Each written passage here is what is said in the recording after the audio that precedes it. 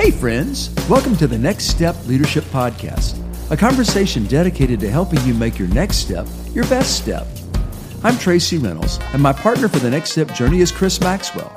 Together we hope to inspire, assist, and create the confidence you need to take your next step in your personal growth, spiritual growth, vocation, or even your calling. Thanks for joining us. Well, come on, let's dive into this week's episode of Next Step Leadership.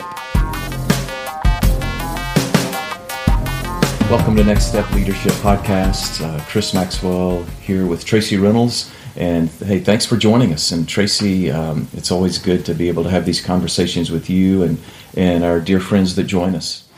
Amen to that. And we are so excited today to have a dear friend, Russell Board. He's married to his wife, Sandra, for several decades.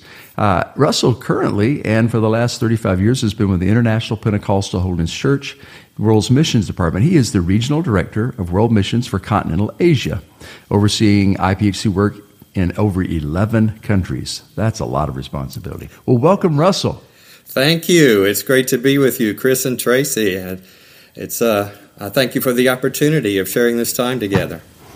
We're honored and we're excited and just appreciate you. Russell, it's been an honor getting to know you. I knew about you, and we were connected through our writing and through mutual friendships. But over the past few years, it's just been great communicating with you regularly, even from a distance. Exactly. In our high-tech world of being able to stay in touch. And Tracy and I feel like, just your heart, who you are, not just what you do, but who you are is a good example for us to continue learning about just passing the torch on to others and making sure that we understand not just the steps we have taken in the past, this is who we have been, but how we can look forward to a bright future. Just talk to us a little bit more about you and who you are and tell us some of your story. Okay.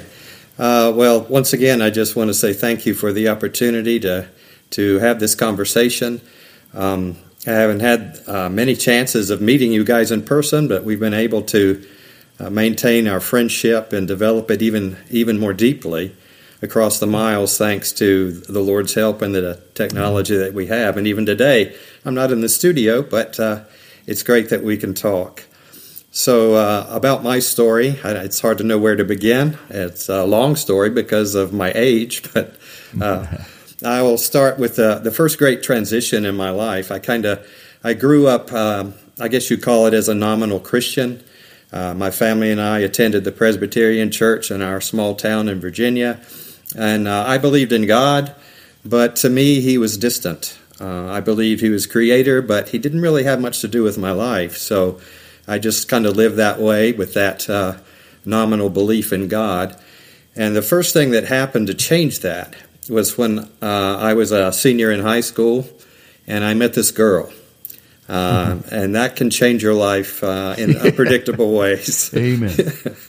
And this girl, to whom I'm now married, I'll just skip ahead to that part. And when I started dating her, her father said, well, if you're going to date my daughter, you need to go to church with us. So, okay, that's fine. I got no problem going to church. But their church was a Pentecostal holiness church. And this Presbyterian boy didn't know what he was getting into. When I started going to that church, of course, there were things I'd never seen before. But really what struck me wasn't the different styles of worship or maybe the manifestations of the Holy Spirit. What struck me was two things. Number one, these people in this church, they have a relationship with God that I don't have. They know God in a way I don't know Him. And number two, these people love me. They don't even know me. They don't know who I am. They don't know anything about me. But I could feel the love of God through them. And so those two things really drew me to know Christ. I remember the night that I came to the Lord was in August of 1971. I just graduated from high school. It was an Sunday evening service, and I don't remember what the service was about. But I felt this drawing, and I felt God speaking to me and saying basically, do you want what these people have? Do you want to have that same kind of relationship? And my first real prayer, honest-to-God prayer was simply, yes, I do. And what God did in my heart that night has stuck with me for a long, long time. Basically, going right on 50 years now. So when you come to know the Lord, it makes a difference. I love what you said about two things that I think characterize what Jesus said would happen after he left. He said, the people that don't know Christ, that are far from Christ, will know about Christ by the love that we share one with another, and how that was so attractive to you. What a beautiful picture of that. And the reality of the relationship that you saw, that there was an authentic, genuine article. That is a beautiful and powerful story. Yeah. I don't want to downplay the content of the preaching. When we go to church, it makes a difference what the preacher says, but sometimes it's the atmosphere. Sometimes the Holy Spirit uses the relationships and the love that you just explained there that's even more powerful. So you gave your life to Christ as a late teenager. What happened next? I mean, you have been involved in global missions for over 35 years. How in the world did that happen? Well, again, that's a long story, but I'm going to condense it. Let's just skip ahead to, we got married. I studied philosophy and religion at Radford College at that time, now Radford University. Went to graduate school at the University of North Carolina at Chapel Hill, and was embarked on a PhD program of studying philosophy with the intent of becoming a professor. So since we were saved, I never considered myself a preacher. We were active in our local church all these years. I served on the deacon board. I taught Sunday school. I did all those things in the church that a layperson would do without ever having in my mind the idea of becoming a preacher, and certainly not a missionary. But when it came to the end of my graduate degree program, after 5 years there, we felt God speaking to us again, this time my wife and I together. And the first thing that God was saying was, this isn't the direction I have for you. Now, that's a scary thing. I've invested all this time, and I never felt God calling me in that direction, but that just seemed the path that was of least resistance or most aptitude for me. And so I came to the point at the end of my graduate studies, or near the end, where God was saying, this isn't it. And so at that point, it was a time of seeking. What is it, God? What's next? What do you want for us? And that's when God began to speak to us about missions. And this came out of the blue to me. For my wife, not so much, because when she was a little girl, she told her parents, one day, I'm going to be a missionary to Japan. Wow. And she didn't really talk to me about that very much, because I think she didn't want to scare me away, for one thing. But another thing was, it kind of faded into the background for her. It was just something that she thought as a little girl, and she didn't pursue it or anything. So anyway, this time in our lives, we were seeking God, and we were saying, what's next? And so everywhere we turned, like every time we went to a service, somebody would be talking about missions. Every time we pick up a magazine, it'd be talking about missions. Every time we turn on the radio, it'd be somebody talking about missions. And this was a shock to me, because here I am, basically almost 30 years old. I've never been outside of America. I've never been on an airplane. I never imagined I would ever leave the country. I would have probably been voted in my family least likely to leave your hometown. So that was me at that point in my life. But God is very patient, and I had all these objections, all these questions for him, and he basically just answered every objection, every question through one means or another. And the main catalyst I want to mention, you guys will know who Keith Green is. Maybe not all of your listeners will, but if they don't, they need to. He was one of the early pioneers in contemporary Christian music, and a tremendous musician, just a passionate man. And he wrote an article, I think the last article he wrote before he died in a plane crash, and was titled, Why You Should Go to the Mission Field. And in that article, it just kind of laid it out for me, a global picture that I'd never seen before of how blessed we are in America to have so many opportunities to hear about Christ, where all these countries around the world, in some countries, they may live their whole lives without ever hearing the name of Jesus. And so just this tremendous need began to burden me. And again, I wasn't convinced that this was for me because I'd never imagined myself in that role. But I knew one thing. I knew I had to be willing. And so in prayer with my wife and talking together, there was a moment at, again, it was a Sunday night service. This was a conference service in the Cornerstone Conference. And we went and we just prayed, God, we're willing. We're willing. We're going to lay ourselves out for you. We're saying yes. Will you just tell us? Just give us that conviction. Speak to us somehow tonight. We don't care how. But make it clear that this is what you want for us. And so that's the attitude that we went into that meeting with. And again, I don't even remember what the message of the sermon was. But at the end of it, we looked at each other and we said, yeah, this is what God is calling us to do. So again, my first prayer was saying yes to God. I want to follow you in this prayer. Yes, Lord, we'll go wherever you send us.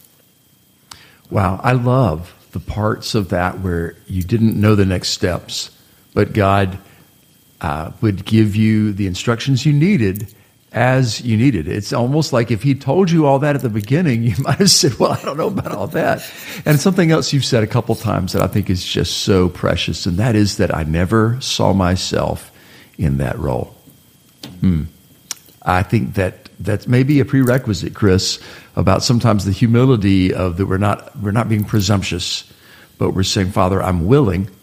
But it's funny how God doesn't give us the broad view sometimes. Sometimes it's a progressive revelation, or I'll walk through an open door, or I'll bump into a closed door, and then how God makes it plain over time. Yeah, that's right. You've summarized it very well. And that's certainly, it's proven to be that way for us throughout our lives and missions. It's just taking one step at a time, getting clarity on that next step, and being willing to go wherever God sends.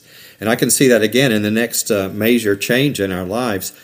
We just put ourselves at the disposal of World Missions Council. My first airplane flight ever was flying from North Carolina to Oklahoma City. I can still remember looking out the window and the plane taking off and thinking, this isn't natural. I mean, we're not supposed to be up here like this. But we went there, we interviewed with the World Missions Council, and we just said, where do you want us to go? And they thought the best place for us at that time would be Europe. So we spent our first term in Paris and Rome, and that sounds really exotic and, but the nitty-gritty reality of it was very different. Our first year on the mission field in Paris, France, is the hardest year of our lives. And if it weren't for I won't go into all the details of that, but most missionaries will probably agree with me. Just that whole culture shock thing and learning a new language and getting to know these people and not having a welcome from the people who are there. Yeah. All of that stuff, it just really hit us hard. But God was faithful, and He brought us through it. And our next assignment turned out to be in Japan, where there weren't any Pentecostal Holiness missionaries. We were the first ones to go there. That was in 1989. And we went there not knowing but a few words of the language, but confident that this is where God was leading us. And He's been very faithful. The next really change in my role was from serving as a missionary in Japan to stepping into another leadership role. And that's for the position of a regional director, where it's not just dealing with with the one country, but with several countries. And again, that was the same thing. When the person in my position who preceded me, when he left, they called me from Oklahoma City and said, we'd like for you to consider taking this next job. And my answer was, nope, not me. I've seen what this guy does. I've seen how he travels all like that. That's not what I want to do. I'm not that kind of a leader. And the director said, no, don't answer now. I want you to pray about it. Well, I prayed about it, and again, God had plans that I didn't have. But again, I had to say yes. But when I'll tell you what made the difference for me was God spoke to me and said, I'm not doing this for you. I'm not doing this for you at all. I'm doing this for the other missionaries. Do you want to help them? Do you want to help them be what I've called them to be? And when God put it that way, what could I say but yes? Boy, that gives a better perspective, because we so often think in the singular, and that perspective gives us a much better view. Russell, we have so many things we want to talk to you about, and we'll talk to you in the next podcast about your books. You're a great writer. I mean, that's one of the first ways that I connected with you is through friends in the writing world and just encouraging one another through the writing. But I believe before we end this podcast, Tracy and I want you just to speak to us and also our audience, because there's so many people living in this place of what does God want me to do? Right. What are my next steps to be? So just speak to us about that. Encourage us to be willing to take those risky steps and trust God. I mean, thinking back to what you said about Keith Green, I mean, his whole theme was like no compromise. It was like, you must go unless God calls you to stay. It's Exactly. a reverse approach that we normally take. But so many of the friends that Tracy and I have, they're living in this world of what next, what now.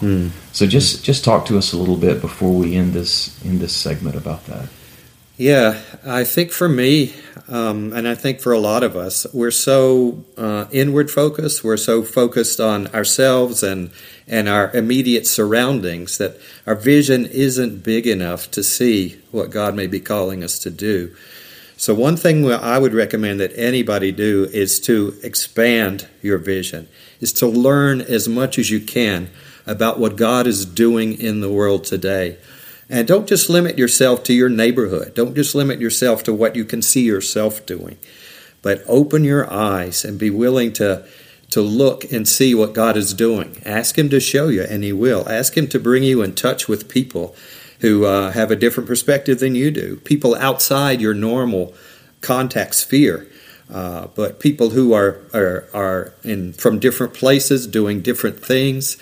And just open yourself up.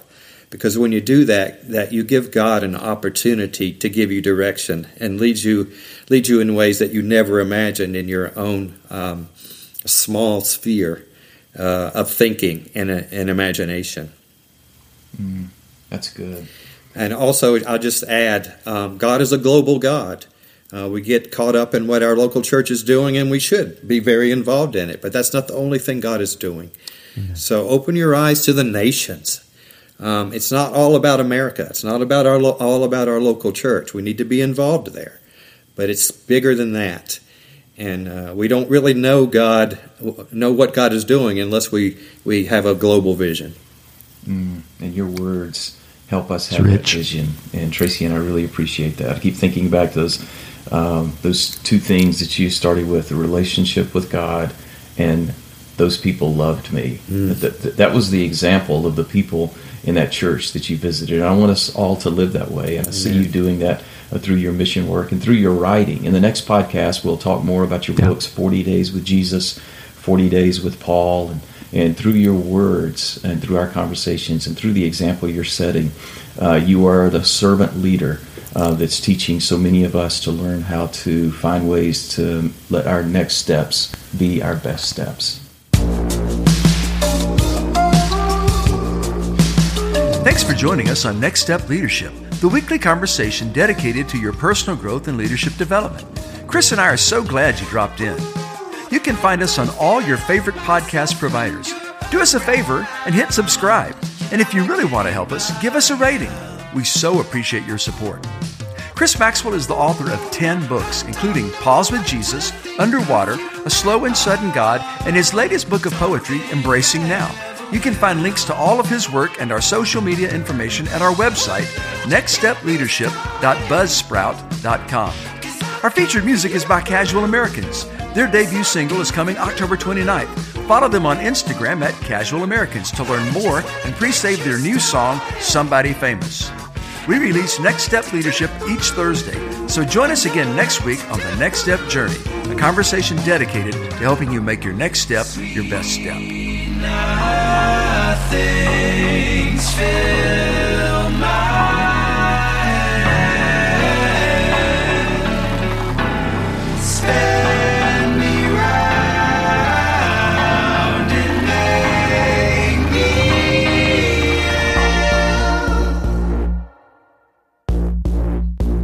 ill. What?